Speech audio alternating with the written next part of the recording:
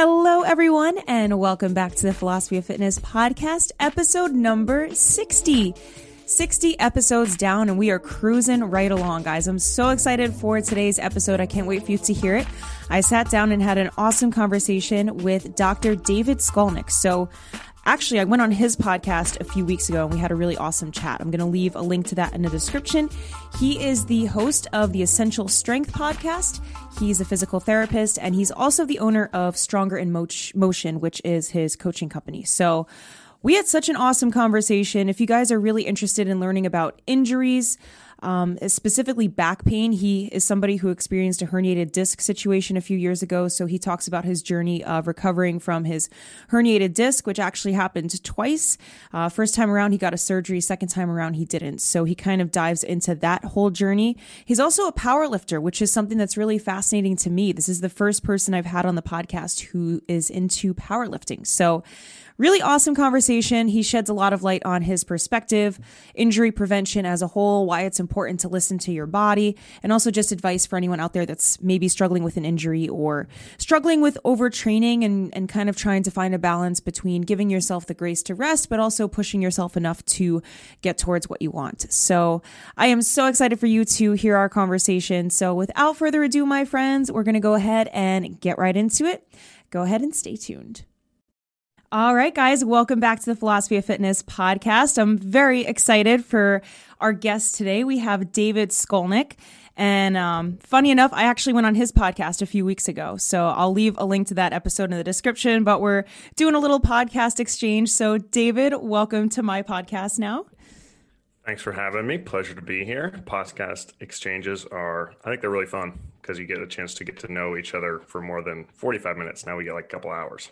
Yeah, for sure. It's nice to kind of switch the roles up. So I'm very excited to have you on today. I think you're going to be offering a really unique perspective. I actually have never had someone on who's done powerlifting before. So that's something that I'm really interested in kind of learning a little bit more about. So I think that would just be a great place for us to start. I know you're someone that's very passionate about powerlifting, and you even shared that in the podcast that I went on. So what kind of led you to powerlifting specifically? Why did that sort of stand out to you? Yeah, so really quick for anyone listening, just a definition of what powerlifting is, because for most people, I think powerlifting and Olympic lifting and bodybuilding all kind of get lumped into this one sort of image in your head, usually of a dude in like a Speedo with bronzer posing on a stage, and that is bodybuilding. Powerlifting is competitive weight lifting, and it is specifically a back squat, a bench press, and a deadlift with a barbell for all three lifts, versus Olympic weightlifting, which people may have seen in the last couple of months in the Olympics, and that's the clean and jerk and a snatch, which both end up with the barbell being starting on the ground and being over your head at the end of the lift. So I don't do those two. Barbell never goes over my head. I back squat, I bench press, and I deadlift. So what got me into that, the first time I trained and competed was in 2017. And I've always been an athlete of some sort, basketball, soccer, track and field growing up. But 2017, I was, how old would I have been? 27, 28. In the previous year, 2016, I'd gone through a really sort of prolonged but acute and intense period of depression and 2 suicide attempts. So we're starting off the conversation. Oh my God. Here. Wow. But that was my 2016. And that was my worst year ever, easily. And I had started early in 2017. I was already a physical therapist. I'd finished school in 2015. And I started working in a gym as a strength coach, sort of like getting myself back on my feet from a professional standpoint, doing something that I really liked and could find some confidence in. And I'd always, along with being an athlete, what I'd almost always enjoyed more than the sport was the weight room. So I just loved lifting weights. And I think powerlifting kind of started to take off on social media around 2016, 2017. So I started seeing, people like Steffi Cohen, Joe Sullivan, some of these sort of bigger names within the powerlifting world, seeing their videos and being like, those are 3 movements: a bench press, a back squat, and a deadlift that I've done.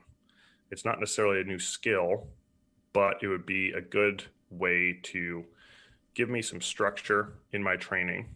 And then also kind of coming to a realization that it had been 5 years since I'd really had a competitive outlet.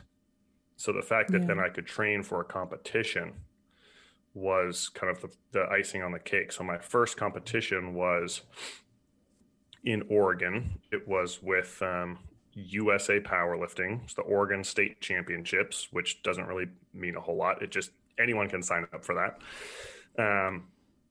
And it was just amazing. Like, the training I really, really enjoyed, and going to a powerlifting meet, it sounds intimidating, but it gave me the same feeling as a track meet, which I hadn't had again since like 2012. Yeah. No, I hadn't had that since like 2008, because I stopped running track after my sophomore year in college. So it's been like 2008 since I'd been at a track meet. But the cool thing is, powerlifting, like track and field, for the most part, it's an individual sport, which means that, like, if you're running the 100-meter dash, the only people you're really competing with are the other people in that particular race. But everyone else, like on the team, who's a shot putter or a hurdler or whatever, is there to like cheer you on. And at the end of the day, like, if you're faster than me, you're faster than me. There's nothing I can really do about that. Like, it sucks. I would have loved to beat you, but it's not like, wrestling or a sport where there's like kind of back and forth. It's just super objective. So powerlifting was awesome because it was this incredibly supportive environment. Everyone like wanting everyone else to do their best and lift all the weights and not miss anything, not get hurt. And, if you're the strongest that day, you're the strongest. And so, yeah, that was my initial foray into powerlifting. And then just sort of strength in general, physical, and then every other element of strength. That's just kind of my North Star. Yeah. So long story short, that's how I got into powerlifting. Wow, that's such an interesting journey, especially, I know you touched on how you were kind of depressed for a little bit. And I feel like that's something that the gym has helped so many people. Even for me, like, I used to struggle with anxiety, and the gym was a great outlet for me to kind of find a sense of purpose. So I think that's really powerful. I also think it's interesting, your analogy of comparing, powerlifting to a track meet, in the sense of the supportive nature of it. Because I remember I did track only my senior year of high school, but it did really feel that way, because it's one of those sports where you're staying in your own lane essentially, and everybody's cheering you on, which I find way more encouraging. And I think especially for someone who's wanting to find a sense of purpose with something, it seems like it's such a perfect outlet to kind of combine testing yourself and challenging yourself, but also, finding the encouragement from people around you. So I think that's really interesting, your story of what kind of led you there. So I know you mentioned when I was on your podcast and a little bit that you had a herniated disc or a couple of injuries. So I'm kind of curious when that came about, when you started powerlifting, and how that sort of impacted your journey with that whole experience. I didn't start powerlifting until 3 years after I'd had a back surgery for a herniated disc, actually. So when I started physical therapy school, it was 2012. And at that point, I kind of had this mysterious, not really low back pain, but like glute, right hip, hamstring pain that I thought was like a high hamstring strain, something that I'd suffered in the gym. I would get a lot of pain, like sitting on a harder surface, a wooden chair or like a stool, bar stool, something like that. And it just kind of started getting worse, kind of month over month, pretty progressively. It got more painful to stand for prolonged periods of time, or to like walk up a hill. So anything where it was all on my right side, anything where I had to sort of flex my hip with my knee being straight. So again, like kind of walking up a hill, or if you can just imagine a hamstring stretch, like my hamstring stretch was god awful. Like if I lay down on my back and I had someone tried to lift my right leg into a hamstring stretch. It was like 45 degrees on a good day, maybe. Wow. And it started to not really feel like a stretch. It was just pain. Yeah. It didn't feel like that, oh, that's kind of tight. Like we could probably stop there and, we could hang out here and it'll be a nice stretch. It was like, please put my leg down. This really hurts. And the pain started extending farther down my leg. I started getting pain in my calf, other sensation changes, like my right foot would feel cold when it wasn't, feel like my sock was bunched up. It wasn't, or wet. It was very strange. So I'm in PT school, so I'm learning about all this stuff. And I was like, wow, this doesn't seem like a musculoskeletal injury anymore. This seems like a nerve thing. So I started having professors, right, do like assessments and give me treatment plans. I was working like 10 hours a week at that time at a clinic while I was in school. So I was working with a therapist there. I did like 10 sessions. And it just didn't really get better. Like it would get a little better if I was diligent with my sort of plan of care and the soft tissue work and some of the nerve mobility drills that I would get. But then I'd go for a run and it would all come back. Or I'd go play basketball. I remember the last time I played basketball during PT school, like basically my leg went sort of numb from the knee down, like all the way around my leg and my foot. Wow. And so it wasn't like I could feel it, like I could touch my leg. It wasn't like it wasn't there. It was like that feeling where you've been sitting for too long, you stand up and like your leg's asleep. Yeah. I hate that feeling. It's very bizarre. Yeah. And so I was like, that's not good. I probably shouldn't play basketball. And some of the therapists I would work with and some of like my classmates would be like, man, we got you better. Like, why'd you go lift weights? I was like, well, what's the point of getting better if I can't do what I want to do? Like, I'm not just going to get better and sit around to stay not painful. And so it just got worse and worse to the point where, I couldn't really stand for more than 5 to 10 minutes without feeling like my right calf. I mean, the best way I can explain it is like building pressure to the point where I felt like my calf was going to explode. So I'd have to sit down. Wow. And then one day I was in the gym doing some kettlebell work, trying something I didn't really know how to do. It was, in hindsight, stupid. A kettlebell snatch, caught it in the wrong place, kind of arched my back. And then the next day, sitting was no longer a relieving position. So I'd always be able to sit down and my symptoms would basically go away. And then the next day, sitting down didn't solve the symptoms. It still felt like I'd get an ache in my ankle. So again, this is all coming from my back. The only relieving position was laying down. So I went and got an MRI. I had a herniated disc, low back, if anyone's anatomically inclined, like L5S1, the last disc in your spine before you hit your sacrum. And because I'd already done like 2 years basically of physical therapy and it hadn't gotten better at that point, decided to have what's called a microdiscectomy. So they go in surgically. It's very quick.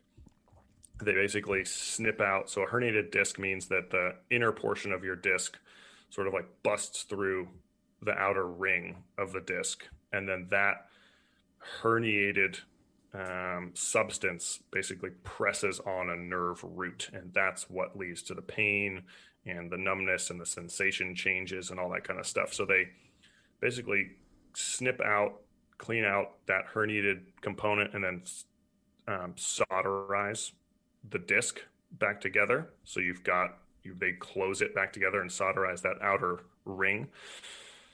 And I was like 90% symptom free the next day. It was amazing. Like woke up, I mean, obviously my back hurt because of the surgery, right? The tissue that they cut through and stuff. But I didn't have any of the symptoms down my leg, none of the burning, none of the tingling. Foot didn't feel like it was going to fall asleep. And I want to say, I mean, I had staples that came out of my back maybe a week later. And then I think 12 days after my surgery, I like packed my car and drove back to school. Driving had been horrible. Driving again was that extending my knee and being flexed and compressed. It was like basically a nerve sitting too compression test. It was horrible. And so I could drive. I drove like 3.5 hours back to school and was like smile on my face probably the whole time because it felt fun. Wow. And then, so 3 years later, I started powerlifting and I unfortunately re-herniated the same disc in March of 2018. All the symptoms came back except worse. Oh no. I initially couldn't, I would like get out of bed, like limp to the bathroom, and then kind of just have to like fall back into bed because my glute would hurt. So I don't know if anyone listening has ever had nerve pain, but if you've ever hit your funny bone, you've had nerve pain, and it's just that like incredibly disturbing sensation. It's so odd. It's so odd. It's so unlike anything else. And it's like it hurts. You hit your elbow in the right spot in that funny bone, that groove, and it's like my face hurts. Yeah.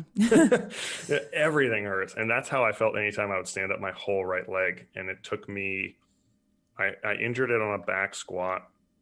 It was a compounding months of training around what I knew was kind of worsening nerve symptoms, but I had a competition I was training for. I thought I could, sort of outsmart my injury being a physical therapist, and manage it. And I had 1 week to go, and I re-herniated on my last heavy training lift of the whole prep. Oh no. And then it took me almost 2 years to get back to lifting that same amount of weight, but I did not have surgery. Oh, so you healed it on your own then? Well, with a lot of help from chiropractic care, physical therapy, a lot of rest, a lot of just staying in the positions that were comfortable as much as I could, not aggravating it. That's something with nerve pain. It's not like a strained muscle where if you sort of gently work it and stretch it, that will help. It's like if you have a nerve injury and you kind of poke at it and test it, it's going to get worse instead of getting better. It'll just perpetually stay inflamed. So yeah, like trying to be really smart, not rushing. At one point, I kind of decided I would never squat competitively again in a powerlifting meet, which I've since done.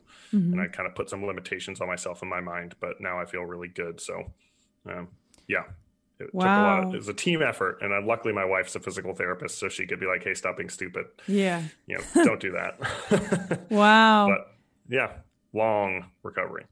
Sounds like it. Was there a reason why you opted not to do a surgery the second time, or you just kind of wanted to see if you could heal it on your own? It was fear, to be completely honest. I was concerned. I never even got another MRI. I'm just 99.9% sure that I re-herniated the same disc because it was the same symptoms. And it's a weak spot. Like that disc will never be as strong as it was prior to having surgery and being herniated. And I didn't want to be told, we need to do something more invasive than just a discectomy. We need to do some sort of like a laminectomy where they cut off part of the bone around your spine to decompress your disc, or a fusion or something, or be told, I could never lift again.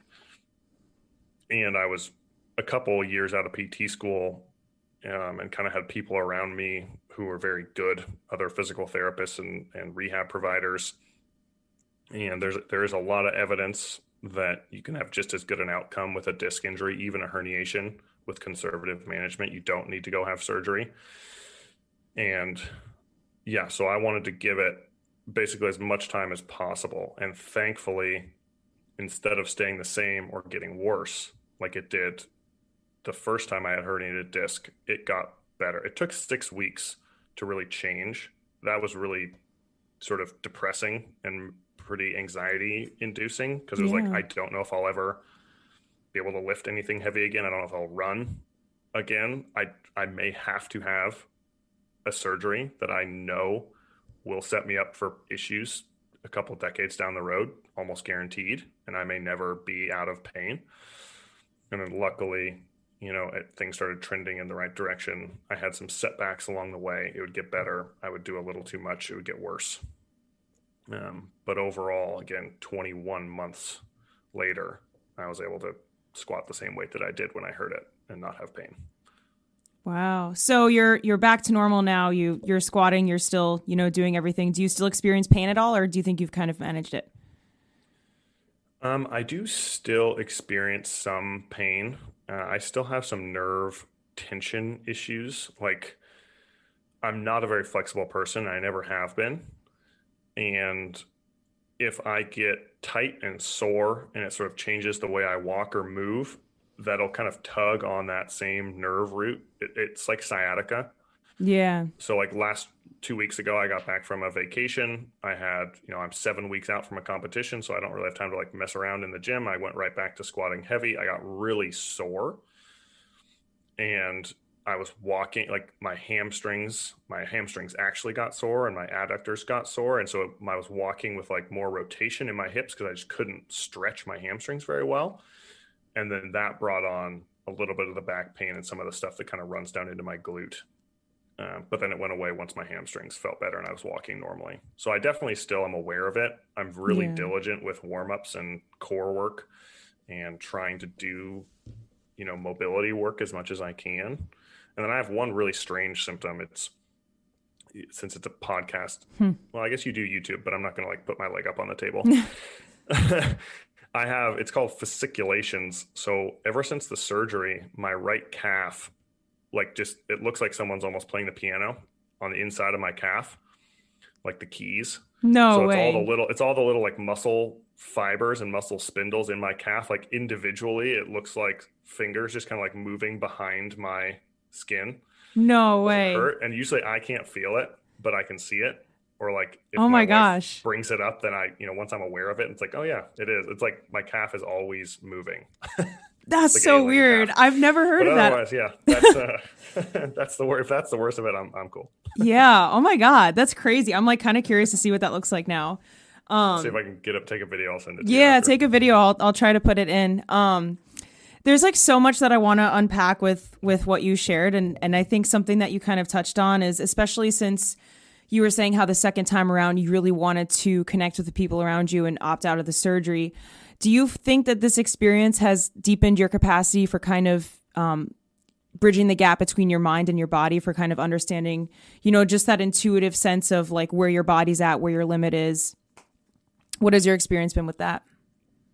I think it definitely has, and on a broader level, that's sort of where physical therapy in general, as a profession, I think is going in a lot of ways. There's a lot more continuing education being offered to physical therapists that has like a cognitive behavioral therapy component, a lot about like psychological factors, beliefs.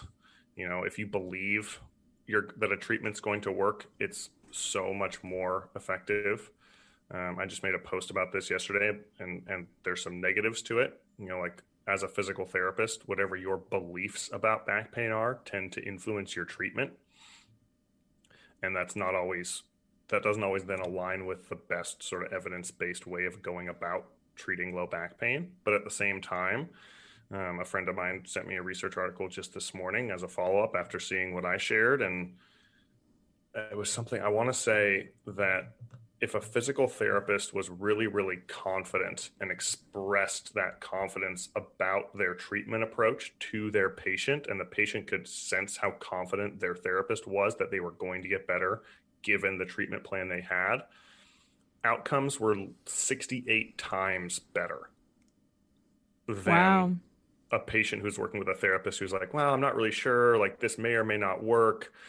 And so placebo is probably the most powerful medicine we have. I'll never forget. I think it was like a Netflix documentary. Again, it was kind of about the power of belief. It might have been about like happiness, but they also talked about how in like some more primitive sort of tribal cultures, if you had a shaman, right, the wise medicine man or woman of your clan, and they read the tea leaves and it said you're going to die, and you had 100% unquestioning faith in that person, those people died like within a week. And there may have been nothing wrong with them before. So like you can will yourself into almost anything. So yeah, absolutely. I was fortunate to have people who were confident and competent, which is the best. Confident and incompetent is dangerous, but confident and competent is outstanding. That's who you want to be around. So I worked with people who fit that bill, and had learned just enough myself to give it a lot of time to see what was going to happen, and to know enough to kind of I could see the small changes, like the small victories, which is a big part of my job as a physical therapist, or, your job as a coach. Is it's really easy to think I haven't achieved my goal, so I've made no progress, versus, I haven't achieved my goal yet, but I've made these 10 steps have been taken in the right direction. There's an analogy about walking a mile. You can either, there's two ways to look at walking a mile. Like every step is a failure because you haven't achieved the mile, or every step is a success because you're one step closer to the mile. And so, yeah, I think it's definitely made me more of a believer in just the power of a mindset, and just having my own experiences with low back pain. Both of those things have made me a better clinician for sure. Yeah, it sounds like those are both things that you wouldn't maybe expect to enhance, your practice at first, but they actually are so connected, especially with the field that you're in. And something else too that you were saying with the shamans that I think is really powerful is almost this notion of the self-fulfilling prophecy. I don't know if you're familiar with Dr. Joe Dispenza, but he talks a lot about how our mindset affects, our physiology, and how people who are addicted to stress literally create disease in their body. So, if you're seeking out that experience, or if you go to somebody who's telling you this treatment's not going to work, like you're probably not going to have success with it, you're probably not going to, because you're putting so much energy and so much faith into that idea. Same thing with the people with the tea leaves, which is kind of what we talked about when I was on your podcast, right? Is just the power of mindset and your perspective and where you see yourself. So I'm kind of curious to pick your brain a little bit now about some more of like the esoteric things in terms of like mindset and your perspective on things. So obviously the injury was something that, you could view as a setback, or even a failure. When people get injured, sometimes they think, less of themselves, or they think they can't achieve as much because, they have this huge setback, towards a goal that they're working towards. So do you have any practices in place now aside from, powerlifting that you kind of do to keep your mindset sharp, to keep yourself motivated and accountable, even if you're, missing a day or you feel soreness coming back? Yes and no. I am someone who, I go in like fits and spurts with things like affirmations, or sort of like end of the day talking about kind of like writing down daily gratitudes, all these things that feel great. And then I'm like, I don't have 30 seconds. I'm ready to go to bed. And I get out of the habit for a year. And then I do it again for a month. And so, I think one thing for me, it's strange. Part of what made 2016 and like the 9 months where I was very, very depressed and suicidal so hard to deal with was that before then and since then, I'm a very optimistic person. So it's this like complete, just bizarre shift in my whole mindset and outlook on everything, which I think made it harder for like friends and family to help too, because it's like they had no practice and trying to cheer me up. I'm just a cheerful person. But as far as mindset stuff, I'm a fan of Stoicism. I haven't read, a ton of like the seminal works or anything, but I'm a big fan of like Ryan Holiday. And I get like the daily Stoic newsletter in my email inbox every day. And I'll usually like once a week or every 2 weeks, I'll go back and read a bunch of them in a row. I love a good quote, and there's just endless quotes in Stoicism. And so, I try and stay relatively neutral in terms of my mindset, neutral to positive for the most part. Sometimes the problem with that is that I can be I can take on too much and not be super realistic about my capacity. But I'd rather be that way than the opposite. And probably my favorite quote, and the one that I come back to a lot with patients and in my own head, is not like an ancient Stoic quote, but a Viktor Frankl quote. He wrote Man's Search for Meaning. He was a Holocaust survivor and psychologist, and I can never remember the exact sort of branch of psychology that he's sort of the pioneer in, but his most famous quote is, between stimulus and response, there is a space, and in that space is our power to choose our response. So that falls in line with a lot of Stoicism, right? It's not things that bother us, it's our feelings about things. Yeah. And so I try and keep that in mind in general. So if I have a bad training day or I don't sleep well, or anything like that, I try not to let it sort of spin me out. And it's like, it's just a thing. It's an objective day. I could probably find some evidence for why it happened. And then I'm just going to move forward. Yeah. I think that's such a good perspective to have. And it's something that I try to kind of embody too is, things happen around us that are outside of our control. I mean, you could probably eventually trace a lot of things that happen to you to maybe something you've done, but there are certain life circumstances that happen that you don't have any control over. So what do you always have control over is how you respond and your perspective and your choice in the actions that you make. And I think that's so powerful. And I kind of want to switch gears a little bit into more of like your powerlifting training related to your injury, because this was something I was thinking about as you were talking about this, is just how you even said earlier that you find yourself in a position of, sort of overestimating how much you have to offer, or like, overextending yourself, which I also do too. I find that I like get in this hustle mentality where I'm like, I almost feel this sense of guilt if I'm not doing something, or if I'm taking a rest day, even I find it a lot harder to take rest days. So I think kind of with your whole training experience, I think it also just highlights how your innate ability to connect with your body is so important when it comes to learning your limits, like not forcing yourself to work through an injury and kind of like overcoming that sense of guilt. Because I feel like a lot of us have been in that position before. If you're a trainer, if you're in the fitness space where you're like, oh, it's fine. You just kind of pretend the problem's not there until eventually you're going to be, forced to deal with it and you have no choice to face it. So I think it's kind of awesome that you sort of like shared that and you learned from that experience too. I mean, because then afterwards you found a way to sort of heal it on your own.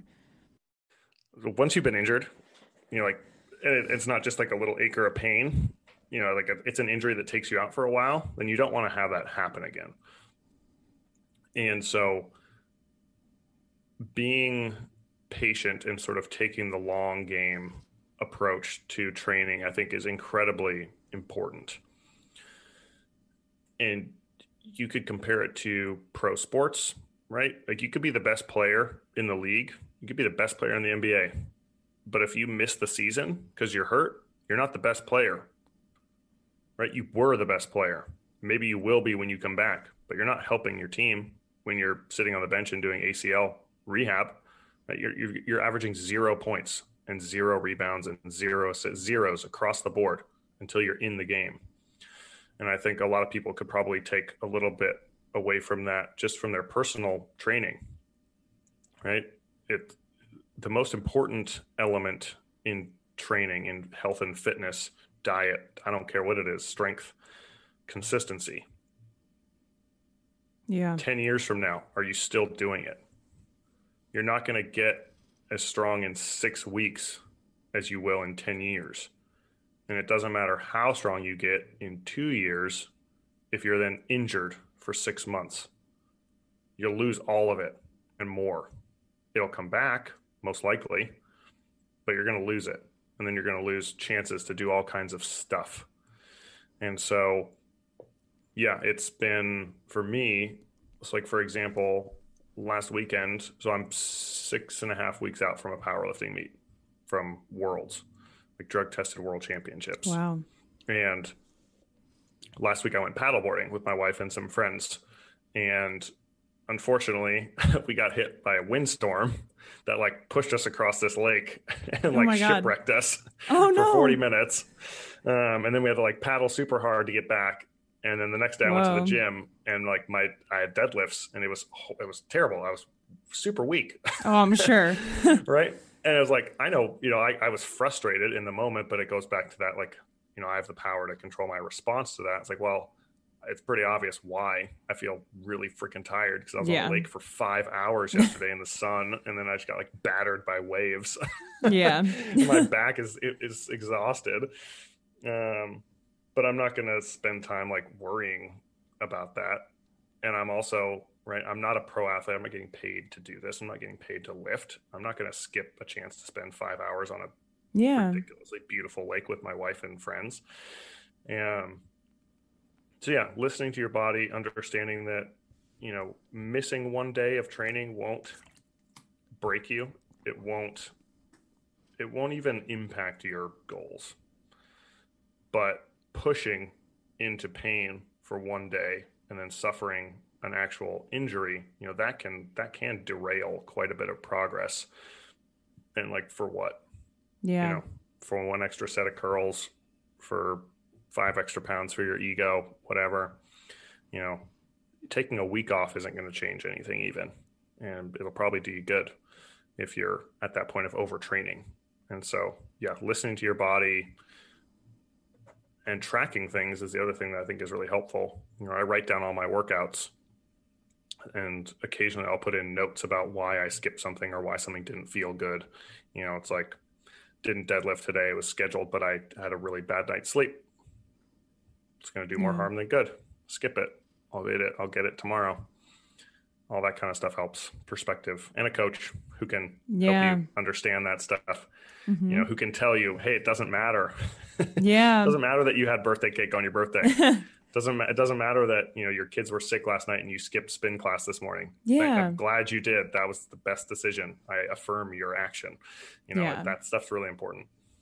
And that's such a huge perspective switch for a lot of people who, I think a lot of the kind of overtraining hustle mentality is ego driven. And I even recognize it in myself. It's like, why am I doing this? Like, just take a break, just stop. Like, you don't need to be doing this 7 days a week, whatever.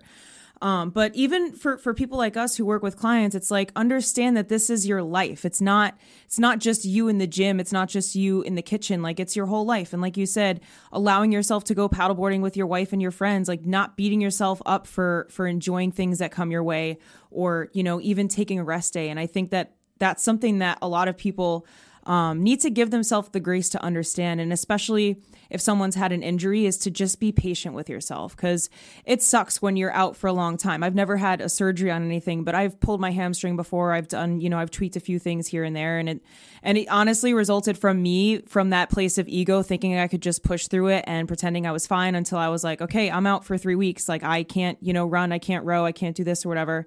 And then you're forced to kind of face with it. So, being patient with yourself, and also giving yourself the space to, like you said, understand where your body is coming from. And even what you said with where you think physical therapy is headed with like behavioral therapy coming into the equation as well. I think that's really awesome to see, is just even in medicine in general, seeing people kind of bridging the gap between the mind and the body, and really just gaining that sense of internal awareness, I think is so powerful. It's even true in surgery, which is just sort of mind blowing. The people who, surgery is a surgery. It's about as objective as you can get. You have a knee replacement, right? That's the same, especially with the same surgeon. It's the same components. It's the same anatomy. It's the same procedure. There are outliers. There are issues that come up, but it's for the most part, it's about as objective as you get in life. It's like an orthopedic surgery.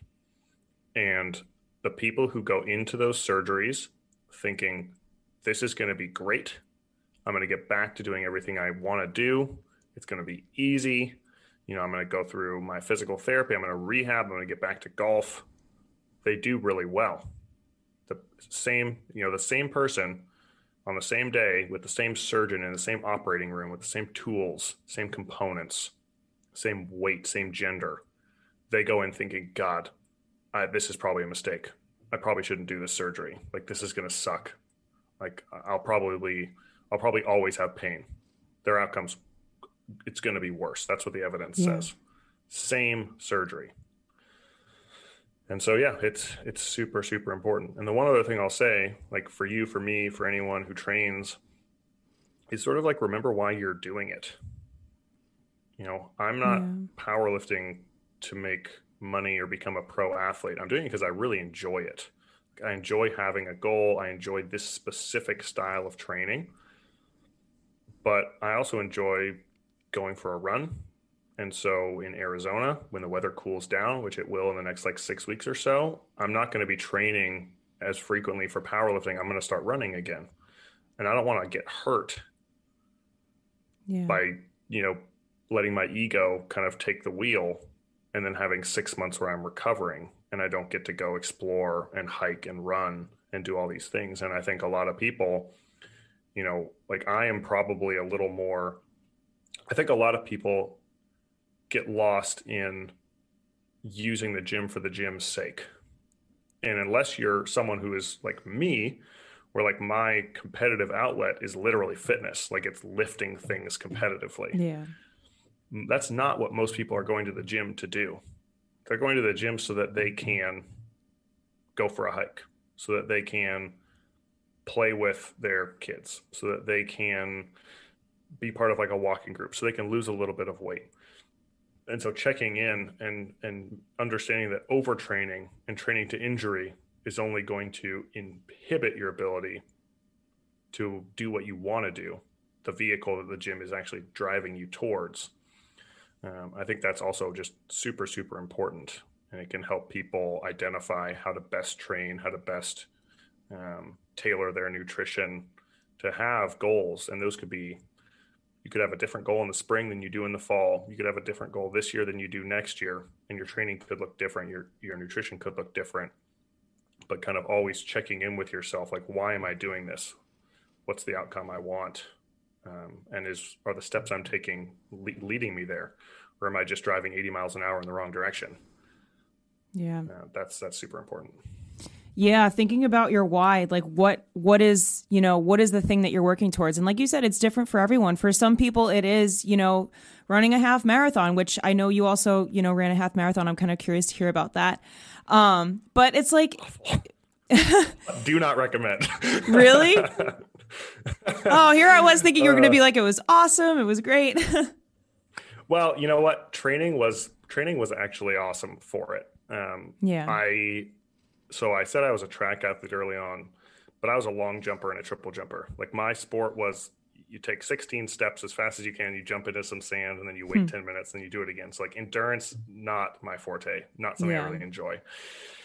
And so this year, well, when the pandemic started, I started running because gyms were closed in California when I was living in Northern California. And it's one of those things, I knew this would happen, but it's like once you do it for 4 to 6 weeks, that like lung burning, just suffering aspect of running, you get better at it. And it's like all of a sudden it becomes enjoyable because you're not just trying to finish the run and not walk. You're like, oh, I could actually go a little faster today. Like I can look around and appreciate the scenery and not just be like, and looking at my feet the whole time. Yeah. Like hoping they'll keep lifting off the ground. But training for a half marathon, it was a huge challenge. My wife and I both did it. She's run one before. She was a track athlete as well. She's a 400-meter hurdler, so she's a little more endurance oriented than I am. Still not half marathon distances by any means. I say do not recommend, just because the actual effort of running a half marathon that day was not enjoyable at all. It unfortunately happened to be on like the hottest day of the year so far, which at the time was like April. It was like 85. But like we ended up running in the middle of the day because I didn't want to run in the dark, didn't know how long it was going to take me. And it just kind of sucked. There was a bigger hill on the route than I thought there was. Like I ran farther down this trail than I ever had. It was like, oh, there's a hill that I didn't know was there. Nice. Right in the middle, like at mile 7. Yeah. This is terrible. But it was a good challenge. It got me to run. It got, I will usually, my history is like I'll run for a little while and then I'll just stop and I'll start lifting again because I love it so much more. But knowing that I was going to run a half marathon again with my wife, we talked to a couple other people about maybe doing like a virtual half or something like that. Yeah. That helped. But I honestly don't think I'll ever run sorry, my email just popped up. Oh, it's okay. I don't think I'll ever run a half marathon again. Yeah. It's funny. I'll do a 5K. Yeah. 5Ks are fun. I'll do a 10K. 10Ks are fun too. It's funny you say that because I feel like so many people during that start of, the pandemic said, oh, I'm going to train for a half marathon. And I was one of those people who I found a plan online and I was like, okay, I'm going to get out there. The gyms were closed. It was great. I also got to that same point that you did of like, wow, like I would run on the boardwalk at the beach. I'm like, this is really nice. Like this feels good. And then all of a sudden I took it too far and I wasn't taking proper rest days and I did something to my hip and then I couldn't run for like 4 weeks. So it was that same kind of thing of like, you got to listen to your body. If your body's giving you warning signs or those like little, intuitive feelings of like, this doesn't feel right when I'm going up the stairs, but this feels a little bit more than like muscle soreness, listen to that, because like you said, would you rather be resting and taking that time so that you can hop back into it a few days later, or would you rather push through it and then have yourself out of the game for like 6 weeks? Yeah, exactly. Yeah, the whole like no pain, no gain, or like pain is weakness leaving the body, all those things. I think that's we can leave those in the past. Yeah, I agree. Or those can be buried. Yeah. Or people that say, rest is for the weak. I know people in my life that refuse to take, like, you'll be dead before I will. Yeah, literally. I know people that swear by, no rest days or work fucking harder, all these kinds of silly mantras. And I really don't agree with it. I've spoken about how anti, super hustle mentality I am. And like I said, I think so much of it is ego driven, and it's really easy to be in that trap. But I know some people listening probably also find it harder to take a rest day. If for some of us that are really used to just going all the time, it is harder to slow down and listen to your body. And hopefully you can try to get ahead of it so that, you're in a position where you're forced to, right? Where you have no option but to address it. Like if you're feeling those, little warning signs, like I said, listen to it. Feel it out, and hopefully you can prevent a situation like what you had with, something where it could get more severe, the longer you're kind of stressing it. I completely agree. Yeah. So I'm kind of curious now if you have any sort of, last minute advice you'd give to anybody who's maybe dealing with an injury now, what they could be doing, not just physically, but sort of mentally to prepare themselves for, when they're hopefully going to be recovering. Yeah. Absolutely. Obviously, it depends on the type of injury, and this is not, medical advice per se, but so Kelly Starrett, most people know he's probably one of the more famous physical therapists in the world. He wrote the book, The Supple Leopard. He created Mobility WOD. His company is now called The Ready State. And he talks about the 3 I's in terms of human movement and what leads to injury. And it's incomplete movement mechanics.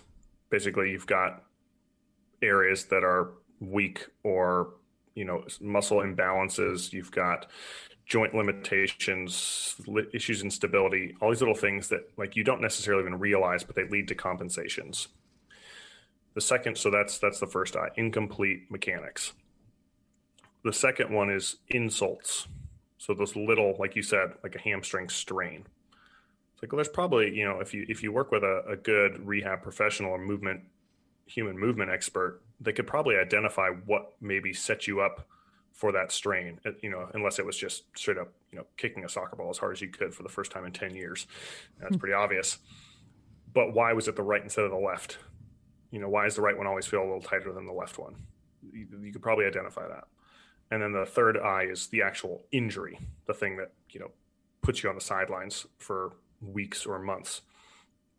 And so I think, for anyone who's generally feeling pretty good, and this is something I kind of hope that physical therapy and chiropractic and some of these other professions go this direction, sort of like the dental approach, like a 6-month checkup, a movement checkup, and maybe they identify, the equivalent of a cavity, and you've got to come back for a couple of weeks and get some work done.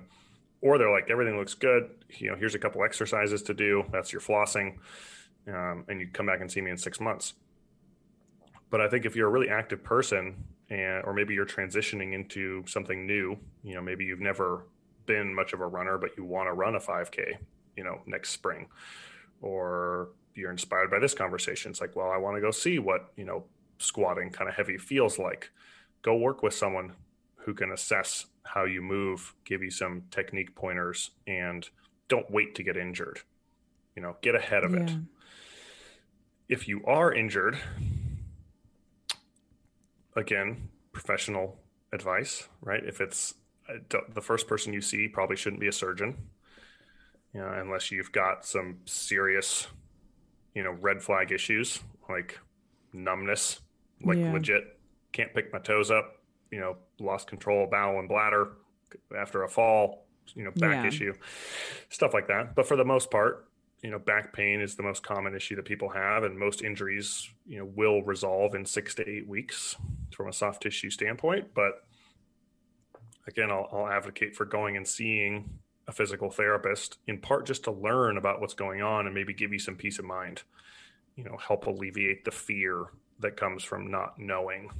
Yeah. It's kind of the same way, I feel about finances. I don't know enough, which, leads to some worry because I just don't understand what's happening. And so go learn from someone, learn about your body, learn about the fact that you're more resilient than you might think, that this won't last as long as, the worrying part of your brain will tell you that this could be forever. And then hopefully what you can do is, usually with some guidance from a rehab professional or a coach, is identify the factors that may have led to you being injured. Was it overtraining? Was it repetitive use? I think a lot of people, if we stick with the running example, a lot of people who sort of jog or run recreationally, I mean, they've got like 2 routes and they run the same pace every time. They run left, leave their house, take a left. It's a big square around a bunch of blocks. So they only ever turn left. It's like, then they wonder why their left knee hurts. It's like, well, literally go out your door, turn the other way. I had a friend's dad, like, he was having pain walking and he only did the same route. I literally told him, next time, go right, do the same route, but backwards. 2 weeks later, he's like, my knee doesn't hurt anymore. It could be that simple. Most of the time it's something repetitive. And so, try and get yourself, if you are injured, once you start feeling better, try and understand the modifiable risk factors so that same injury doesn't become something that's recurrent. Yeah, I think that's some very sound advice, and people fear what they don't understand, right? So it's like, if you're not seeing someone, if you're not reaching out, you could be making a million worst case scenarios in your head of what's wrong with you. And, oh my God, I'm going to be dealing with this forever. So it's like, give yourself the peace of mind of at least identifying what it is and going to see someone, and then sort of working with them. And on top of that, working on your mindset, working on seeing yourself, visualizing yourself healed, visualizing yourself getting back to what you're doing. Like you said earlier, the power of your mindset with the healing process is just absolutely transformational. So it's like, if you couple those things, if you're someone, that's listening, that's injured, or even maybe you tweak something and you're kind of, listening to this, take this as your sign to take a rest day. If something's not feeling right now, take your rest day and you'll be fine. Like, you're not going to lose all of your gains because you took a few days away from the gym, which I know some of us, it's a hard pill to swallow, but we got to be reminded. Yeah, that's just simply not how it works. Yeah. And one other thing about the, affirmations and visualization, that stuff is really powerful, but you have to believe it. And it's really hard to tell yourself, I'm going to get better, this pain will go away, if then the little, subconscious part of your brain immediately is like, no, it's not. Yeah. No, it won't. Nope. You can't just be like, you can't have an affirmation that says like, I don't hurt. And then you're like, but I do. No, that's so true. Yeah, you have to, and that's where that guidance comes in. It's like, tell yourself that in 6 weeks, I will not have this pain, because you won't. Yeah. And, sometimes that takes the little, just the professional boost in confidence. Yeah, somebody else to kind of hold you accountable. It's so true, though, because you could have a list of the best affirmations, you could have the best practices in place, the best journaling prompts, whatever. But if you're sitting there going through the motions like, okay, and you don't believe it deep down, you're just running through the motions, nothing's going to happen. Affirmations are powerful because of the energy and the intention that you place behind them. So I think, like you said, setting an example or even just a goal for yourself of like, in 6 weeks, I'm going to have this, and just allow yourself to have full faith in it, and allow the people around you to support you too. Reach out to your people around you, and let that, energy, and let that, perspective of somebody who really knows what they're talking about. Like you said, competent and confident. I love that quote. Let that be something else that kind of fuels, the power of your affirmations. Absolutely. I think the one that people, the best example you read about is like, if you just say, I am wealthy, right? There's like the whole like money magnet. I don't know where that comes from. Like, probably from a pyramid scheme, but it's like, I am wealthy, but it's like, if you're sitting in your living room on your, couch that's falling apart, with the TV that's broken, like, you can barely pay your rent, and every morning you wake up and you write down like, I am wealthy, you're basically just arguing with yourself every day. Yeah. And all the evidence supports the opposite. But if you switch that to like, I am capable of becoming wealthy, it's like, can't really argue with that. Like of course you're capable of it. So, I am capable of getting stronger than I am. I am capable of running faster than I do. I am capable of running a half marathon. So be honest. Yeah. You can set lofty goals, but it's got to be in a framework, in a language that doesn't immediately make you say like, God, I'm such an idiot. Yeah. Like, if it turns off no, your subconscious mind, like it's not going to work, Yeah. And you can't lie to yourself. No, exactly. You really can't. And I think something else too, like real quick to go off of that, is obviously take rest days, and be patient with yourself. But I think the other thing with affirmations is you have to take action on it. You can't just sit on that couch in the living room and say, I'm wealthy, and be like, okay, here we go. Where's the money? Like, you gotta, the universe to rain it down. No. Yeah, you gotta take the action. Same thing with training. With training. And right? sometimes, honestly, I have a healthy body weight, and then but you haven't cooked, and all you do is like DoorDash fast food. Like, yeah. I mean, good for your mindset, but you got to find a way to kind of like bridge the gap and connect them. And maybe for you, maybe the action is taking a rest day, like as silly as that sounds. Maybe that's the thing that's actually going to get you closer to where you want to be. So. Yep. I would agree. Yeah. The gains come from the recovery, right? The training is the breakdown. The training breaks you down. The rest builds you up. Yep. Rest is so, so important. It's taken me a while to realize that. And I still struggle to take rest days now, but it's something that I'm certainly working on, is, being patient with myself. And I think this whole conversation, really just highlights the importance of that, the importance of connecting with your body, being patient, trusting your process, trusting in yourself enough that you will heal if you're injured, that you will eventually get to where you're trying to go if you just sort of have faith, and also accountability. Like, reach out to people if you're looking to, power lift, or if you're looking, to work with somebody, reach out to a coach, somebody who can guide you along that process. We are both coaches, so you guys can reach out to us if you want some guidance with, fitness, nutrition, whatever it might be. But don't be afraid to find people that you can use as a resource, because accountability is something, even in itself, just the act of having someone hold you accountable, for a lot of people is really transformative. So I want to thank you so much, David, for coming on today. This was really awesome. I learned so much about like back pain and how it manifests, which was really cool to hear. So thank you so much for coming on. I want to give you a chance to kind of plug yourself. So any links, like where people can find you, where they can listen to your podcast, what it's about. Absolutely. Yes, I am definitely the most active on Instagram. So if you want to connect with me via social media, my Instagram handle is at Dr. David Skolnick, DPT.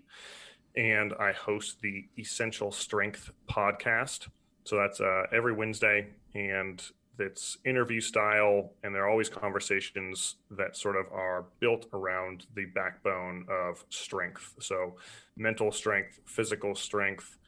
I just had someone on to talk about, and he's a marriage counselor and sex therapist. So our conversation was about how to build a strong romantic relationship that will last.